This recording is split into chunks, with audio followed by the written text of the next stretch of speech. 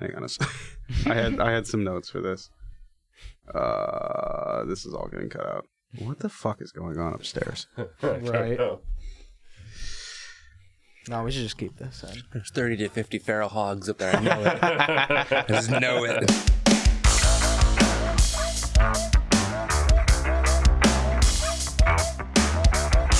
Hey everyone, it's State of the Revolution, the Michigan Progressive Podcast. I'm Benjamin Klon. Zachary Reinhardt. Alex Sahori. Brandon Betts. We're coming to you from the studios at The Fledge in Lansing, Michigan. As we tape this, it is Saturday, August 10th, and thank you for joining us this week. We had like a whole order of things that we were going to talk about, and that all just kind of got fucked up this morning. Throw it in the trash. I mean, we still have some of these things here, but yeah, it was announced this morning, like literally just a few hours ago, that Jeffrey Epstein is fucking dead by apparent suicide. Yeah, apparent. Yeah, heavy quotes, heavy air quotes. He was suicided, I think, is what we determined. He was suicided. God fucking damn it. Yeah, this is fucking wild. Everyone is losing their minds over this. Jesus Christ, what do you guys think about this? I mean, there's, this might, like unite the right and left, and I just want to say, like, to all the pizza gators out there, your time to shine is now. No, seriously, you're right about that. Even Brett fucking Stevens is like, what the fuck is going on here? Because he knows just as well as all of us at this table. You have Prince Andrew implicated in this. You have the Clintons implicated in this. You have Donald Trump implicated in this. You have my favorite person to hate in the entire world, Alan Dershowitz, implicated in this, right? And these are all fucking real powerful people. Even goddamn Chris Tucker and Kevin Spacey. No, Kevin Spacey, like, is doing some real crazy shit. Just, like, did this weird-ass monologue instead of, like, talking to reporters about this Epstein stuff. Just normal, having a normal-ass day, Kevin Spacey. I heard he like came out of like just out of nowhere, like he just showed up in like Italy or something. Exactly. Just started reading a poem. Fucking weird ass shit. Just weird ass shit. Super weird. You guys want to hear like the most liberal take on the Epstein thing you'll probably hear all day? Yeah, it is. Okay, this is I guess I'll let you guys try to guess who it is after I read it. But they're a pundit on a major news channel. I'll give you that hint. So, a guy who had information that would have destroyed rich and powerful men's lives ends up dead in his jail cell. How predictably Russian. Oh my goodness. Fucking Christ. Get the fuck out of here. Oh my god. Please. Okay, is this like Jake Tapper? No. Oh no. my god. It is a J dude. It's a J dude. Okay, so that rules out Matt out.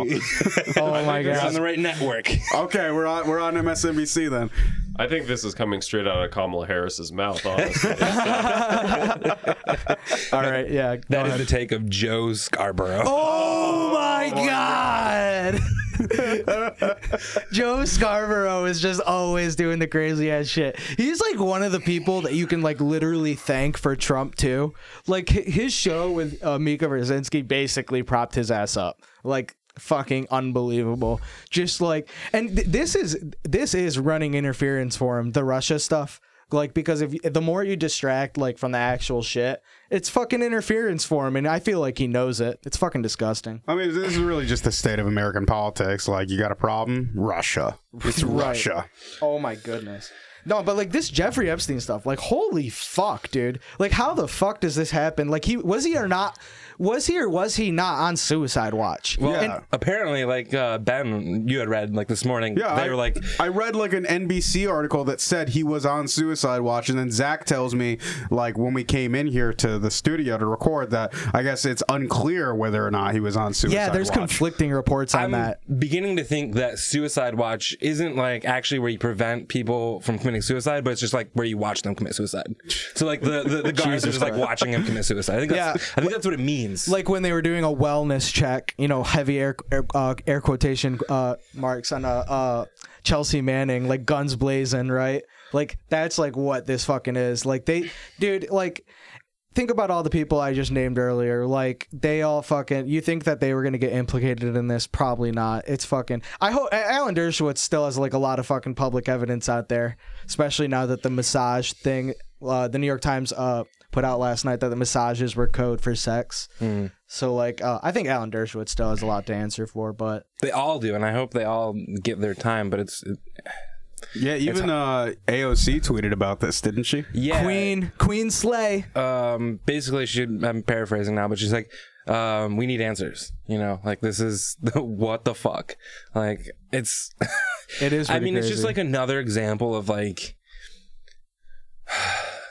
how much like our country just has a problem with like allowing for the rich and powerful to actually face punishment for their crimes. Like, it just doesn't happen.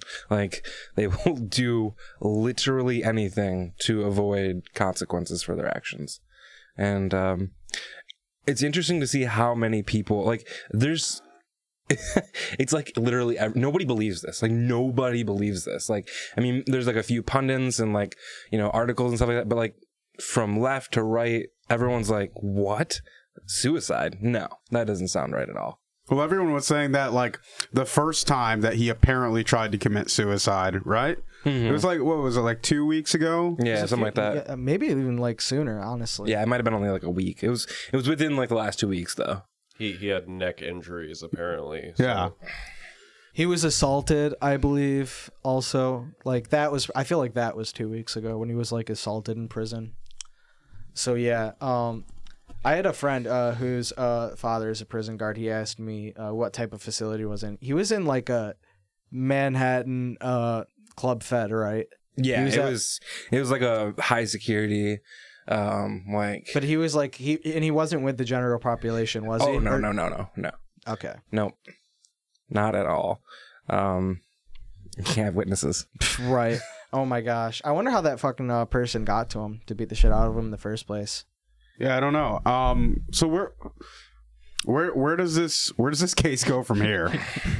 Well, I'm going to take the conspiracy into full swing. And yesterday, Okay, please do. The Mar-a-Lago resort news came out that apparently there was some sex trafficking going on in Mar-a-Lago. And then the next day, Jeffrey Epstein is suicided. That, I mean... To me, there's got to be something there, right? Donald Trump, powerful person, all of a sudden this president, I mean, it might have been the Russians, who knows, but... From what I understand, the federal government has like a ton of fucking like evidence now, like explicating, or is explicating the right word? I don't feel like it is. And just I couldn't like, even define that word for you. Right. Yeah. I feel like it's the opposite of what I'm actually trying to say, but implicating is what I'll say now. Implicating like a lot of people. You know, like apparently Jeffrey Epstein had like videos and like pictures and like stuff like that, and all that's been collected. I just feel like, you know, that is just all out there. And a lot of people know that, and a lot of people are like, you know, actually paying attention to this. And you know, like you said, even the mainstream media is like, it's a huge fucking story right now because it's fucking like, you hate to say it, but it's fucking spicy. Like it's just like awful. You know what I'm saying? So it's like, you know, just I really feel like they really can't just, you know, allow like the same old thing to just keep happening over and over again, where these powerful people just get Keep away with evading it. justice, yeah. Right? Keep it, and like that's like, and that's what we want, right? Is justice. Like, we don't want just like a fucking media circus that it's fucking become. So I don't know if you guys remember this, but 10, 20 years ago, there was that case with that island in northern Michigan where somebody had a sex ring going on with young children, and apparently there was a whole bunch of rich people implicated in it. Like, there were presidential candidates that apparently flew in here on private jets and did all this stuff, and then guess what happened? All the people involved ended up dead within 2 years of everything breaking. So are we surprised that this is happening again? No. Rich and powerful people do these things all the time. I'm sure it's still happening around the world. It wasn't just Epstein. We've got to start talking about this and keep talking about it until we, you know, this all comes to light, because we've got to fix this problem. Rich and powerful people do whatever the hell they want. Do you guys remember that, like, the Who is America, or was that what it was called, the Sacha Baron Cohen Showtime series, Who is America, right? There was that deleted scene where he, like, went to a fucking concierge and, like, asked for, like, a little boy or something like that, and the concierge was like, yeah, we can do something about that. Yeah, I remember Like, that. and he like immediately like went to the FBI, gave them all like the videotapes, right? And I still haven't heard like any action taken on that. Like, what the fuck? Like, what the actual fuck? Like, that was widely reported on. You got a point there, Brandon. Like, this is not just Jeffrey Epstein. Like, and right, like, I think we've talked about this on before on the podcast. Like, this, like, maybe possibly is like a way that these rich and powerful people, like, you know, have leverage on each other to like stay in line. Like, you know, that's like not, you know, totally out there, right? Like, that's like, you can't imagine like what these rich and powerful people will do, right, to keep their stature and keep their station. I can't believe it, actually. But I don't know if you guys saw this. This was from, I'm assuming somebody involved with the victims of the Epstein case, but her name's Lisa Bloom, and she said, Predator Jeffrey Epstein killed himself. On behalf of the victims I represent, we would have preferred he lived to face justice. Our civil cases can still proceed against his estate. Victims deserve to be made whole for the lifelong damage he caused. We're just getting started. So, I mean, from the sounds of it, it sounds like, I mean, obviously, like, you can't hold Epstein for criminal charges, but it sounds like they're going to probably start winding down this case now. Well, if they continue to, you know, sue the estate in civil court, as she mentioned, right? Like, that still gives the possibility of evidence becoming public that implicates these people that are still alive, that still need to be served justice For right? now. Right. Oh, Jesus. Right. Like, as soon as, like, you know, things get hot for them, right, they're going to get fucking Epstein too. Right. So, like, you know, Alan Dershowitz has a heart attack. oh my God, dude. Like, I could totally see that happening. The CIA heart attacks. 100%. Oh my God. What the fuck, man? So, Ben, you want to take us into some lighter news, or you got something a little bit more depressing for us? Oh, man. Yeah, last weekend, there were two mass shootings. I mean, everyone knows this. There were two mass shootings within 13 hours of each other in El Paso, Texas, and Dayton, Ohio, where I think in total 31 or 32 people were killed. So, wait, those weren't in Michigan and Houston. I heard Joe Biden said Michigan and Houston. Toledo, right? Yeah, Trump said Toledo. It is crazy, right? Like, how that, like, when Trump does it, that's just like a blip on the radar. But like, this, like, Biden thing has like literally started a cavalcade of like gaffes that are probably going to end his candidacy. I don't know, man. I think he's gaffe proof, but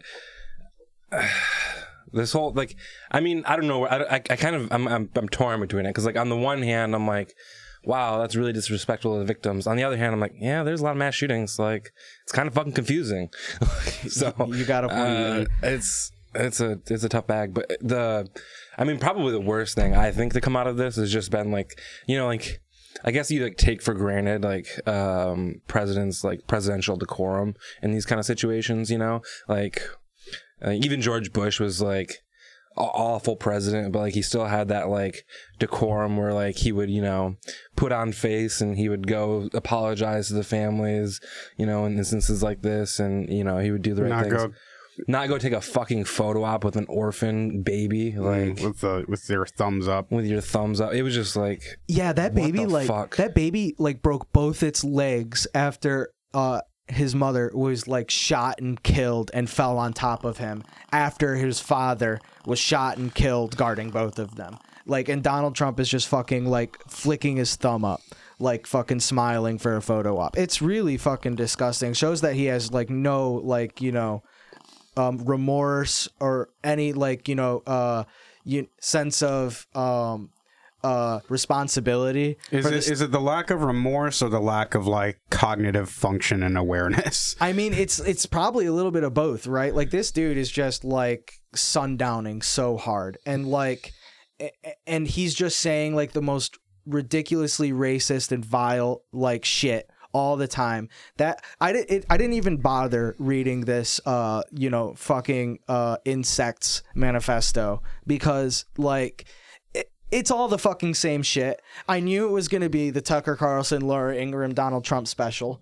It's all the fucking same shit, right? And it's so and you know, like it fucking there was a spike of gun violence across the country afterwards. Like this shit is affecting all of us at a psychological level, and you know, like you think this is like, you know, you think this is bad, like it's gonna get worse come closer to 2020, and because you see how Donald Trump is running for re-election, he's doubling down on the racism. Oh yeah, like this is going to get far worse. And I'm fucking scared. I'm getting scared. You know, I'm really afraid of the policy implications of this, because now the left has fractured, and I think the right has too. The left is saying, you know, there's 4 different reasons why this happened for people, and all of them have different policy prescriptions.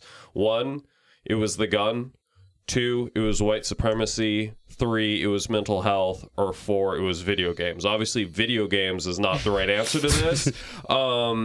And I've got things to say about mental health if we get into it. But I'm interested in what you guys think, where you guys land. I mean, obviously, it's got to be a combination of the 3 of some kind. But, you know, everybody on the left now is saying, you know, I mean, there are people on the left who are saying, you know, gun control isn't the answer anymore. We've got to stop white supremacy. And then there's people who say, well, white supremacy isn't the answer, or we can't stop white supremacy, so it has to be guns. So I'm interested in where all of you land. Let's do gun control for white supremacists. Fighting gun no, I think you're kind of like providing a false choice a little bit, because like fighting for gun control is fighting white supremacy. Like the reason why, like especially if you look at like there are like a ton of guns in the United States, but actually not a whole lot of gun owners.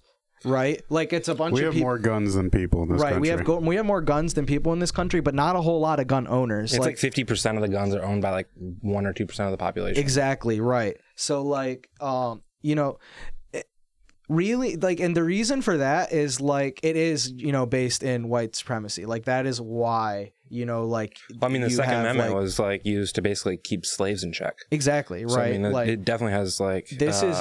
White supremacist roots. Right, exactly. Like this is you know, and fighting like the fighting white supremacy and fighting gun violence go hand in hand, right? Like, and you know, this mental health stuff, while I agree that, you know, mental health is a serious issue, and a lot of people are like, you know, giving Lee Fang a lot of flack for talking about like loneliness in our generation. You know, I don't think that's wrong. I mean, I don't think, you know, like pointing out a cause is the same as justifying somebody's actions. Oh, certainly not. We have to understand it. Right.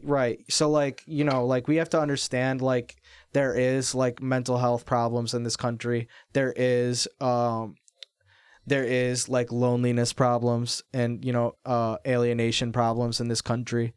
And like those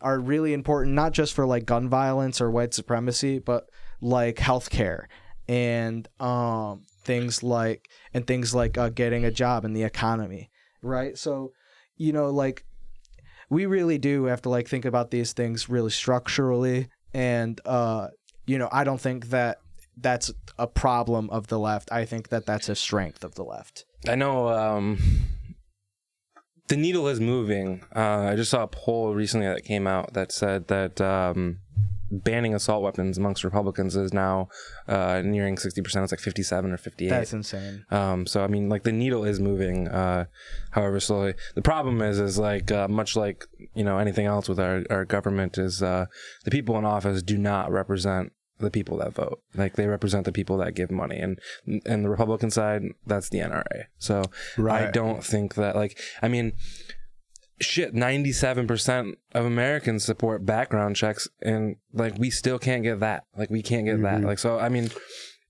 I don't know like what it's going to take for Republicans to want to do something other than like banning video games, which is like just the most asinine shit ever. Yeah, I mean, even Donald Trump said that he wants to work with Republican lawmakers to expand background checks, but then also he told the NRA, "Don't worry about it. No, everything's going to stay the same. Like everything's fine." Did you guys see that Eddie Glaude clip on MSNBC? I can't believe they let him talk and do all that, or I can't believe he's Was not that fired. the This Is Us? This Is Us. You know, America's not unique in its sins as a country. We're not unique in our evils, to be honest with you.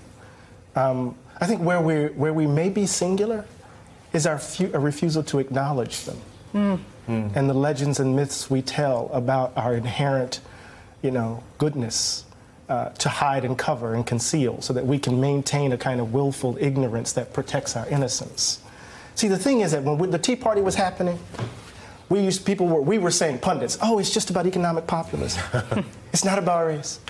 When people knew, social scientists were already writing that what was driving the Tea Party were anxieties about demographic shifts, that the country was changing, that they were seeing these racially ambiguous babies on Cheerios commercials, that the country wasn't quite feeling like it was a white nation anymore. And people were screaming from the top of their lungs, yo, this is not just simply economic populism. This is the ugly underbelly of the country. See, the thing is this, and I'll say this and I'll take the hit on it. There are communities that have had to bear the brunt of America white Americans confronting the danger of their innocence. And it happens every generation. So somehow we have to kind of, oh my God, is this who we are? And just again, here's another generation of babies. Think about it, that 2-year-old had his bones broken by 2 parents trying to shield him from being killed. A woman who has been married to this man for as long as I've been on the planet almost, lost her husband. For what? And so what we know is that the country has been playing politics for a long time on this hatred. We know this. So it's easy for us to place it all on Donald Trump's shoulders. It's easy for us to place Pittsburgh on his shoulders. It's easy for me to place Charlottesville on his shoulders. It's easy for us to place El Paso on his shoulders. This is us. And if we're going to get past this, we can't blame it on him. He's a manifestation of the ugliness that's in us. I've had the privilege of growing up in a tradition that didn't believe in the myths and the legends because we had to bear the brunt of them. Either we're going to change, Nicole, or we're going to do this again and again, and babies are going to have to grow up without mothers and fathers, uncles and aunts, friends, while we're trying to convince white folk to finally leave behind a history that will maybe, or embrace a history that might set them free from being white. Finally. What else? Lord help us. He did such a good job of just hitting home how hey, America sucks without fucking just flat out saying that. And America's always sucked. It depend. If you were black, America fucking sucked. If you were fucking Native American, America fucking sucked. If you were Irish for a while, America fucking sucked. If you're Italian for a while, America. I can go on and on and on and on and on. America has always fucking sucked. And that's what people got to understand, and we got to fucking forget about this USA #1 American exceptionalism bullshit, because it is a fucking disease. And if you're one of these fucking NRA bootlickers who is saying what is an assault weapon? What do you want to ban? Right? We literally had a fucking assault weapons ban for 2 decades, right? Or maybe 94 to 2004. 94 to 2004. And that fucking worked. After George W. Bush let that sun down, right? We had a fucking surge of 200% of gun deaths in this country. It's unbelievable. And it's interesting how that's been working too, because according to the Second Amendment and the ruling in Heller, which was in like 2006, I believe, or 7. But they basically said that it kind of like pushed the Second Amendment even further, saying like everyone has the individual right to a gun. But it's like their way of saying it was you can only own guns that are common in America.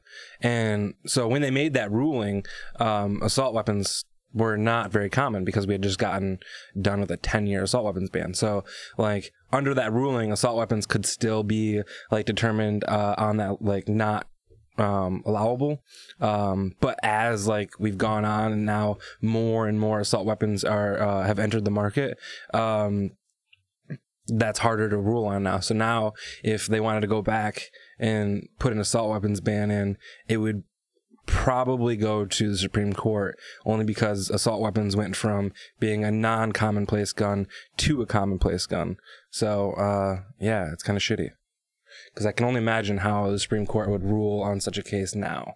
To another point, I do want to point out the fact that Texas has most of the guns in our country, and right wingers always say, "Oh, hey, if we have more guns, we'll be able to protect ourselves from mass shootings." But El Paso is in the center of Texas, and it still happened. Well, or like the look at the Dayton thing, like that was a hard target. There were police everywhere. That was 30-second response time. They were there within 30 seconds. He still killed 9 people, right? And 9 people, injured 22. Like, you're gonna have a faster response time than 30 seconds? No, it's not gonna happen. So like clearly, like if your idea is to stop, like be the good guy to stop the bad guy with a gun, you're saying that it's okay for at least a dozen people to die. Yeah, it's crazy how this guy was like allowed to get a gun when like he was suspended or like expelled from school for like a rape and kill list.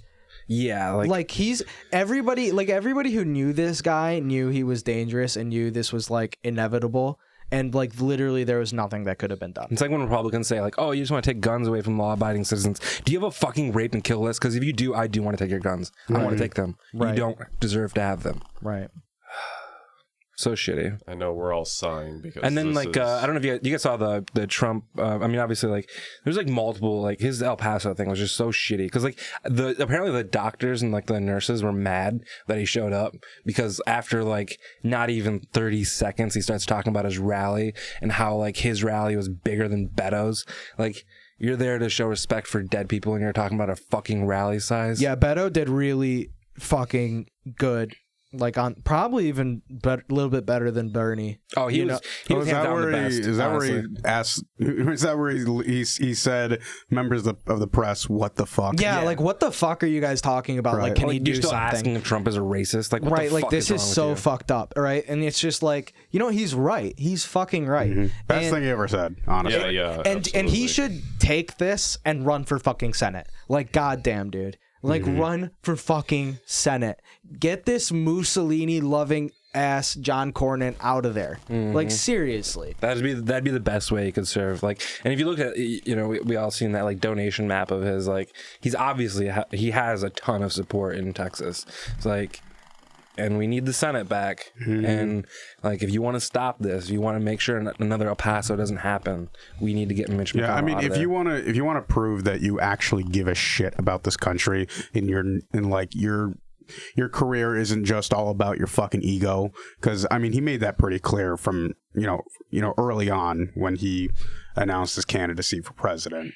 Born for it. Yeah, was born to be in it, man. Like if you actually give a shit about people in this country, run for the Senate, unseat Cornyn, and try to do something about this, because running for president, you're wasting all of our fucking time. Yeah, props to Hickenlooper, who's running for Senate now as a Democrat, which I hope he gets primaried by another Democrat and loses. But at least if if he does make it through and he beats. Would he be running against Cory Gardner? Yeah, Cory Gardner, who's good on marijuana but shitty on other stuff. Yeah, right? he has to be. He's in Colorado, but I mean, like, I think.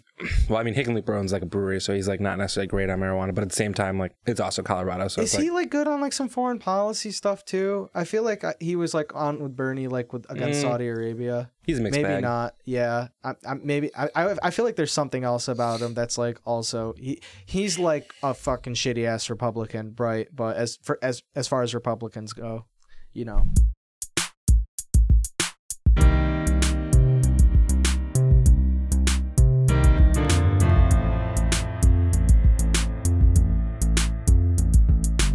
Well, just this last weekend, we saw the largest gathering of socialists in decades, probably. The Democratic Socialists of America held their national convention in Atlanta last weekend, and Alex was the Lansing DSA chapters, or one of the Lansing DSA chapters delegates to the convention. So we thought we'd debrief him and see what happened, because I don't really know. I didn't follow it. I have to get this out of the way first and foremost. Why doesn't Democratic Socialists of America endorse capitalist? Yeah. So that was kind of funny, right? Because that was like, All right, you know, explain this. that was, yeah, like, so basically the liberal media, the biggest takeaway they took from the convention was this whole resolution that we would not endorse another candidate were Bernie Sanders to lose the Democratic primary. And you know, a lot of people were freaking out, especially like online, like especially these liberals. Like, what the fuck are they thinking? These people are fucking crazy. Like, oh my God, Trump's so bad. But honestly, like, that was one of my, you know, least concerns while I was there. There is like a big fight going on in like DSA right now in terms of like what is the vision of our organization. You know, there's these two caucuses basically that are kind of rivals to each other. They are Bread and Roses and Build. They're not the only caucuses. There are like 5 caucuses, like the Libertarian Socialist Caucus, Socialist Majority, you know, stuff like that. But yeah. So basically the competing visions are a very centralized, you know, large staff, you know, DSA that focuses on the Bernie Sanders campaign and issue campaigns like Medicare for All and the Green New Deal, which I do respect because it is a clear vision, and you know, I don't disagree with it. I think those are like really like important stuff. But Build, on the other hand, was more focused on, you know, fostering the chapters and, you know, facilitating the chapters, the locals, and, you know, helping grow the locals and becoming an organization that, you know, does direct action in our communities. So yeah, like it was a little contentious. From what I understand, there was a resolution that would have provided more support to the expansion and growth of new local chapters that ended up getting shot down. Yeah, so I think probably the most contentious issues were probably around like Pass the Hat and the new like funding resolutions. So they're basically, and here's the thing, like these resolutions weren't competing. Like, we could have done both, and actually, like, I was caucusing people to vote for both. But there was Pass the Hat, which was $100 a month for every chapter. And then there was this 70-30 due split, which is instead of the due split that we have now for monthly dues paying members, I think it's like either 10 or 20%. Now it's like 30-70. And so now you have that 70-30 split, and the more people you get in your chapter to you know, pay the $10 a month dues fee or whatever, however the monthly dues fee, the higher that dues split can go up. So if you have, you know, a ton of people paying monthly in your chapter, you're going to be getting more money than probably other chapters are. So yeah, so that one passed. The one that I was just speaking on, and Past That failed. There was kind of like a compromise resolution where the 70-30 was split, and each chapter got less money than $100 a month.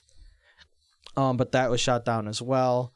You know, it was pretty disappointing because there were like other areas where both of these competing, you know, strategies both passed. Like, for instance, labor. Bread and Roses was more about like getting, you know, membership elected to, you know, the leadership of unions, whereas Build is more about, you know, organizing unions that aren't there yet. You know, so the definitely, you know, competing, you know, visions for DSA. I you know, just full disclosure, I was more sympathetic to Build.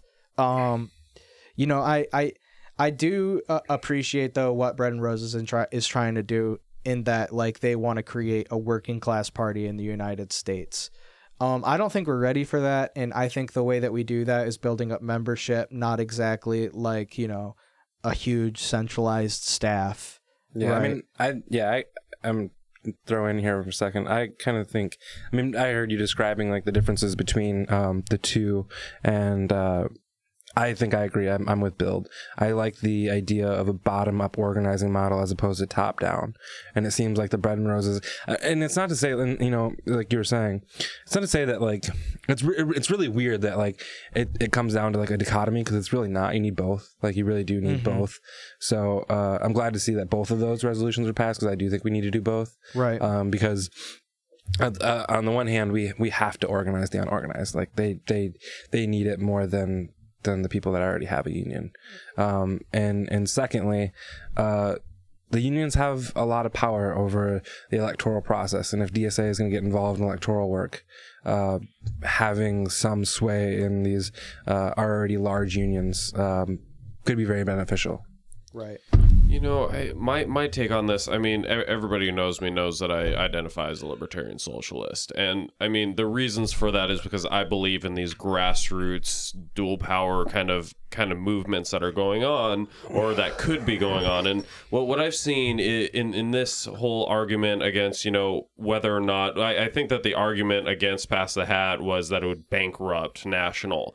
But they like literally caucused for like countless staff jobs that had the same budget. So it was like, as long as like one of their friends was like getting money, I guess they were okay with it. That's crazy to me, because who is it who does the work? It's not National. I don't see National in my backyard fixing tail lights, you know, giving tenants rights, lessons to people. I don't see National doing all this. Who actually has the power and who should have the power are the workers. And the workers are organized in local chapters. They're not organized nationally. And so when you take away all of when you deflate the balloon, I guess is the way to put it, and just say, all right, well, these local chapters no longer can have power, no longer have money, and we're going to centralize, you start sounding like the Democratic Party. You start sounding like the Republican Party. You start sounding like this organization that doesn't actually care about workers. They care about elections, and they care about these national things that might not actually trickle down into, you know, local chapters. So that's where I stand on it personally. So are you saying that trickle down doesn't work, Brandon? Wow, amazing. Yeah, you're an economist, right? So you're an authority on that. Anyways, so yeah, like there are two other things I kind of wanted to talk about. There was this anti-fascist working group resolution that was very, very the contentious. Real fascists. Yes, like seriously, like yeah, a lot of people were kind of gaslighting, you know, saying that like, oh well, if we do this, like we're gonna like come under attack, like. Oh my God! Look fucking round. Like we are fucking constantly under attack since, and this goes back to what I was saying about Eddie Glaude. This country has literally always been an onslaught of injustice since its fucking inception. Right. I mean, like, way to sound like a fucking Democrat. We can't actually like you know, have teeth, you know, or like push for anything that we really want. Otherwise, I mean, what is the opposition gonna do? Well, yeah, I mean, like, so wait, it's just confusing because like if the left isn't used to like being surveilled by now or like targeted, like I have doubts because like I mean, first of all, like like you said, most of the people in that DSA room are probably already on a list. Like, Right. Like, and to think otherwise is crazy. And like,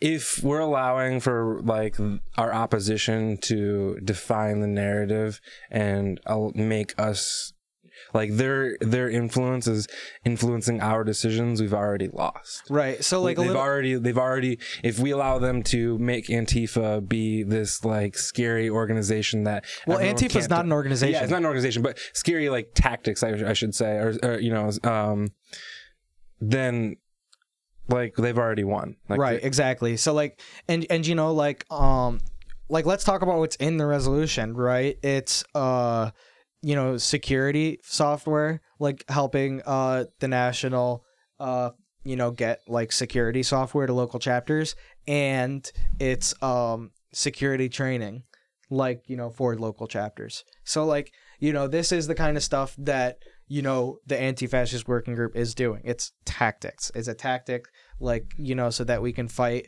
this rise of fascism in the United States. I can't believe it was so hotly contested. It wasn't as close a vote as the Bread and Roses Union vote. That Bread and Roses Union vote, by the way, the resolution to have, you know, members be elected to union leadership, that only passed by 10 votes. Wow. Yes, out of like over 1,500 people. So yeah, like that was very contentious. The other really contentious vote, which was actually called, that failed, but after like the online voting, it passed, was this international working group package of BDS, Cuba Solidarity, and decolonization. So yeah, like that was really contentious, because a lot of people, like especially like the Bread and Roses type people, you know, they wanted to keep this international committee like closed and doing all the international working groups. The international committee is this closed national DSA group. You What do you mean by closed? You have to apply to it. Okay. Yeah. And they have to like let you in. So it's now like we're going to be able to do like a national working group that's not closed for BDS. Now we're going to be able to do a national working group for decolonization that's not closed to the national membership. Now we're going to be able to do Cuba Solidarity nationally, you know, without like, you know, being closed off from the international committee. So I think, you know, I'm really glad that that passed as well. You know, we did have some losses. Past the hat, you know, didn't, you know, pass, but I do like the general direction that DSA is going. I think a lot of the, you know, factionalism, hysteria, and like the parliamentary procedure stuff is a little overblown. I think, you know, these are growing pains, right? I'm really disappointed that the disability working group resolution didn't pass, because I feel like a lot of the you know, sensory overload issues that we were having, you know, that's something we gotta that's something we have to work on. Well, a lot of people were like, there was like a lot of drama on Twitter about like just the you know, ASL applause, like no clapping, and the constant points of privilege about like that kind of stuff. You know, like I think that's something that we gotta work on. You know, I think that while it's fine to do like points of privilege, maybe like doing them repeatedly is not so strategic. Maybe you go to the people directly who are impeding your like ability to be a delegate, and you build a personal connection with them and be like, hey, you know, like this is how I feel, this is what you're doing that's like hurting me, right? Or you get, you know, a friend to do that for you. And you know, like I said, like you do a few points of privilege, that's fine, but you know, we are there to, you know, vote on a lot of resolutions then, and there is stuff that we didn't get to. So now DSA has been around for a long while, but in the last few years its membership has exploded like tenfold. Right. But in order for us to have any real effect on our politics at a local or national level, we need to be a lot stronger. So I'm curious, was there any talk, any discussion or action on ways to increase DSA's membership even further. There was like lots of discussion on that, right? Like, and I think there was lots of different ideas on that. I think there was this one resolution. I don't remember whether it passed or not, but like build DSA to like 100,000 members. So yeah, I was like sitting there thinking like that's not even gonna fill up the big house. we need, but yeah, we have work to do, right? We have work to do. Like I was saying before, I don't think that like this factionalism is something that is really a big deal. I think that it's a good thing that they're competing visions for what DSA is, because really at the end of the day that like really puts things into perspective for the delegates who are there and what they want and what their chapter needs. So I think like we're just like as an organization, we're getting better with these parliamentary procedures. We're getting better with Robert's rules. I heard the 2017 convention was a shit show compared to this one, and a lot of people are saying this one was a mess, right? So, I think just gonna get better with time. I think it'll get better with time. Yeah, I think it will. And I think I couldn't be prouder of the work that we did there. I agree. I really, really like DSA because they're like one of the few organizations that we have that is bottom up and is like distinct from the Democratic Party. Like they are not, and it's distinct from electoral. I appreciate that they do community work because I think campaigns come in and they every couple years and they go out and they talk about what they want to do for the community and things like that. And, these people are like, they don't believe them. They think they're full of shit, and when you go out and you actually do the work, when you put in, when DSA replaces your headlight or, feeds like homeless people or something, when they do that like community work and then they knock on your door for a candidate, you're going to listen to them a little bit more. And I think we don't take the time to put in that community building as much, and DSA is like really filling that space. So I'm glad to see that the national convention went well and that we're building more towards that. Yeah, no, it is. Like I said, like there was some losses here and there, like for our vision, right? But like all in all, I do feel like DSA is heading in the right direction, and I feel like as the membership grows more and more, I think we'll see even more and more points of view, and we'll start getting better at compromising. I do think that there was like a lot of opportunity to do compromises on these like competing but not so competing resolutions, right? Because like there's no reason why you couldn't do Pass the Hat and 70-30. They're not competing at all. Mm-hmm. Or the union thing, like both of those need to be like both used, right? Yeah, and like those, yeah, exactly, right? Like in both of those pass, and I'm pretty happy about that. Mm-hmm. So yeah, I think I definitely was live tweeting like DSA was a disaster, right? But things kind of are in the moment, things are like a little heated, and looking back on it now, I'm very happy. I'm very happy with where we're going. I think that it's like pretty shitty that people are kind of like mocking us for like trying to be inclusive and stuff like that. I will say that. Oh, for like the sensory. Yeah, like, that was ridiculous. Like, I mean, but like that's just one more thing I like about DSA is there's just like such an open, welcoming space for everyone. Right? Especially like marginalized communities. So. Mm-hmm.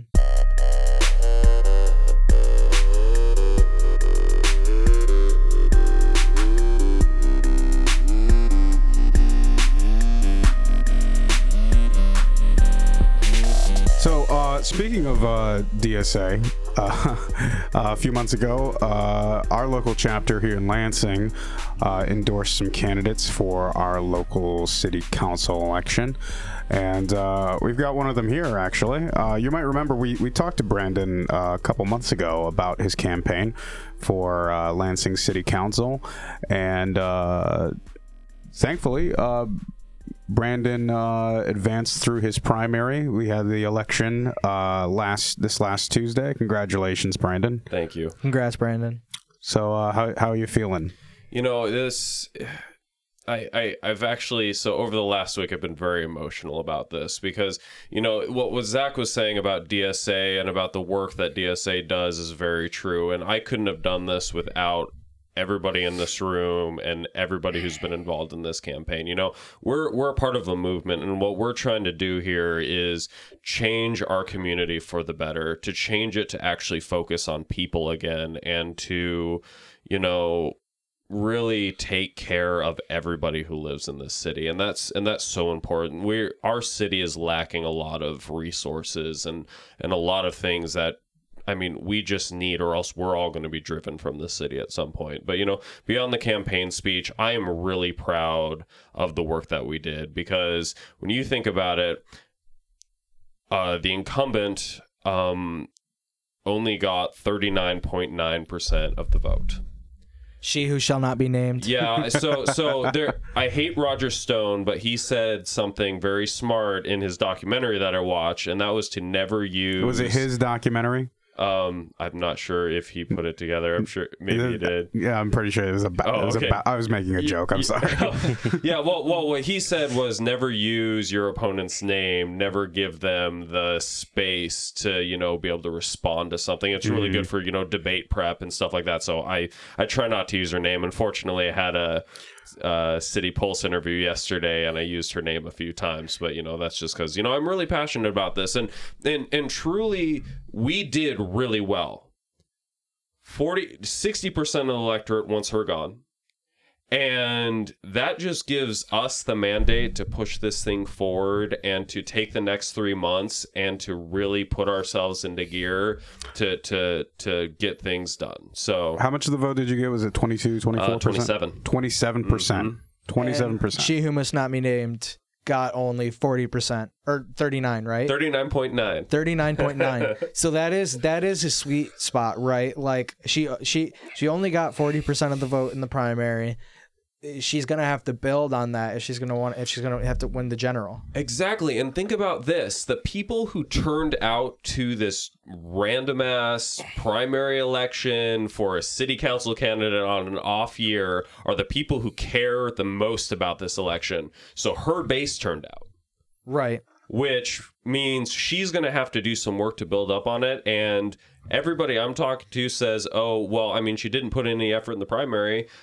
Does she see me as a threat necessarily? Maybe not, and I'm hoping not, because if she doesn't, she's not going to work. And I mean, it's a sad thing. We'll keep knocking doors. Yeah, exactly. We're going to keep knocking doors, and it's a sad thing that our incumbent thinks that our voices don't matter. She's been lip dropping. She hasn't been talking to people. She's raising. I just got a text 5 minutes ago saying that she's going to get a big check from the Gillespies, one of the big developers in our city. Trash. You know, she released an article the other day saying, "Oh, look, I was endorsed by the Chamber of Commerce." You know who I'm endorsed by? I'm endorsed by the people. And that's what's exciting about this campaign, because people are making a change in this city. Yeah, it's not... Like, to be endorsed by the Chamber of Commerce is not something to be lauded at all. They fought against Lansing being a sanctuary city. So it's like, you know, as you watch what's happening on the border, just think that, like, Jody is okay with it. She's okay with, like, not protecting our most vulnerable citizens. So it's like, that is not something to be lauded at all. Just to give our listeners an idea of how little effort she's put into this election. We had a couple weeks ago we had a debate with all the candidates running for this city council seat, and she was the only one to not show up. Yeah, she couldn't even pull a fucking Crowley and put somebody in her place. She just like didn't show up at all. Hey Jody, I have a feeling that you're listening to this, or, you know, one of your friends are listening to this right now. Show up to the next fucking debate. I want you there. I want to be able to look you in the eyes and talk to you about your record and your record for the last 8 years, because you're not here. You're not talking to people, and you know what? People are starting to notice you don't care about us, and that's the reason I'm running this campaign, and that's the reason all of us are working against you right now. So, you know, show up every once in a while, because I want to have a discussion with you. And as long as you're sitting there, you know, calling me a socialist, calling me whatever you want to call me, it's not constructive. We need to have a conversation about how to move this city forward that isn't just you sitting in a room with a few people who, you know, agree with your views, because there are a lot of people in this city who truly care about where this city moves forward, and we're scared. Yeah, she's she's probably a weak candidate, huh? She's doing the Joe Biden strategy. I'd mentioned earlier that the difference between like DSA is that like they want to put the work into the community and actually change the community. I was talking to Bob Pena, who ran for office, and he's kind of like a local, like, little celebrity here in Lansing. He's a local legend. Yeah, and known by many people as Chicken Bob, because he has lots of chickens at his house. Yeah, so I was talking to him, and he was talking to some conversations that he had with people at the supermarket, and he was talking about you, and he was talking about like how at the park with the trash can thing, how there wasn't a trash can at the park, so the trash is just getting thrown everywhere. And most politicians would use that, and they'd use it as like a stump. They'd be like, well, we need trash cans in the parks and blah blah blah blah. But you didn't make a stump out of it. You just took your trash can, put it in the park, and every week pulls it back to his house and gets emptied. And it's like one of those small things that, like, it's not that big of a deal. But it is, because, like, we see nothing from our representatives. Absolutely nothing. Well, you know what? It's true. I mean, it is about who they represent. And you know what I say at doors is there are two candidates in this race. There's one that's representing the people and what they care about and the things that they need, and is going door to door and talking to them to see what they need to make their lives better. And then you have the person who's sitting there with the wealthy and powerful of the city, the politically well-connected, and listening to everything that they have to say and doing everything that they want, because, I mean, I don't know why she does that. That's just, it happens to be how she does it. She's going around saying, oh yeah, I grew up in public housing, and I'm sorry that she had this hard life when she was younger, but now she is the 1%. Now she's gone around telling people that she's the 1%. She literally does not act for us anymore. And that's a hard thing. It's really hard. And, we think about national elections all the time. We talk about Donald Trump. We talk about the issues that he has, how he's not representing people. But in reality, our city council isn't representing us. School board. Our school board isn't representing us anymore. Our county commission isn't representing us. Why? Because we have this system that's put in place where these establishment people get reelected over and over and over again because they have the means, they have the money. And, we're countering that now. We, as DSA specifically, when you think about the number of doors that were knocked from DSA, I mean, we had upwards of 7 to 8 people weekly going around knocking doors, talking to people and saying, hey, there's this candidate who's running for office who really does care about you. And also here's, these ideas that we have as this movement and things that we want to change. And people are eating that up. And that is so beautiful. I am 100%, sorry, as I said, I get emotional about this. I am 100% sure we're going to win this thing.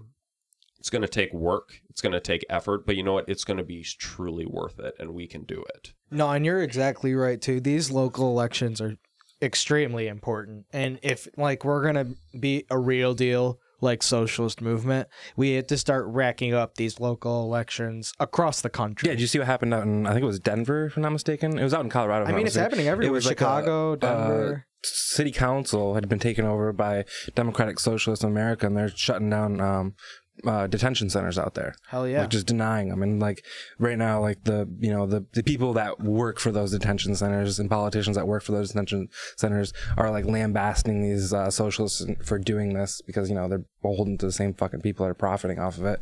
But it's just great to see that local power flexed and on behalf of the people. Cause it's too often we see politicians get into power and then just do absolutely nothing. So it's even shutting down detention centers and things like that. It's just great to see. And I think it like as more people are elected that actually want to do shit for the people of this country, it's going to continue to build. People are like, it'll start to restore faith in an electorate that has so much apathy right now, and really to no fault of their own. I mean, when you're just given dog shit for fucking years and years and years and years and years, like, you don't expect any different, you know? It's like, well, one of the hardest things for me going door to door is I meet somebody, I shake their hand, and immediately I say, you know, I'm running for city council, and their eyes glaze over. And you know what people have said to me, and the reason why I think eyes glaze over is because they're like, oh, another politician is knocking at my door, and his job is to get on council, and once he's on council, cool, he has power, but he's not going to do anything for me. I'll tell you what, this campaign is different than all of those other campaigns that anybody has ever seen in this city, because this campaign, I'm not here to be there for 100 years. In fact, I'm thinking about my succession plan. I want to know who is going to be in line next, because my vision is only going to be strong for so long, and we need to keep pushing the city forward more and more and more. I'm not here to get elected 15 times. I don't care that much. You're not trying to get your relatives elected either? Yeah, I know, right? So somebody asked about my dad donating my campaign because he was a major contributor. I was like, my dad just wants to see my name on a plaque somewhere. That's all he cares about. But in reality, he believes in me too. You know, this has to be about us. It has to be about people. And I think that it is. I think that we're seeing a lot of strength. I'll tell you what, since this primary election, I've got 20 texts from 20 random people who I've met at doors saying, I'm ready to knock for you. I'm ready to do the work. And that is so great. Wow. Mm-hmm. Yeah, you guys, get involved. Go to your city council elections. Laugh at Trump supporters like the green shirt guy. Like, this is the work. And, this is why, I was happy about DSA, just to like tie this back, right? We see this across the country. There is a movement building, and it's starting at the local level. And I think that we're going to keep getting stronger, and we're going to keep doing things that materially benefit our communities on the ground. And I think that's awesome, and I'm really happy that you won. I'm really, really happy about the work that I did for you. I'm really proud of the work I did for you. I'm really proud of you, man. Thank you. Well, we're about out of time here, but to close things out, I think I'll just say, if you're listening to this, get involved in your local DSA chapter. If you don't have one, find some friends and start one up. If you're into electoral politics, get involved in your local city council races and your municipal offices. So anyway, thank you for listening to this week's episode. Be sure to subscribe to our show on iTunes or Spotify, wherever else you get podcasts. If you like what you heard, then we would really appreciate you giving us a 5-star rating on iTunes, because that'll help more people find our show. You can like us on Facebook at State of the Revolution. You can follow us on Twitter at SOTRPod. And you can also help support us on Patreon at patreon.com/Michigan Progressive. We really like doing this show, but it is quite a bit of work putting everything together and taping. And on top of that, I do all the editing. I compose all the music. I run the Facebook page. Alex manages our Twitter account. Barely. But we it is a labor of love, but it is quite a bit of work, and we'd like to produce more content on a regular basis, but we need your help, and you can give it at patreon.com/Michigan Progressive. Anyway, signing off, I'm Benjamin Klon. Zachary Reinhardt. I'm Alex Sahori. Brandon Betts. Cool. Thanks. We'll see you guys next week. Bye.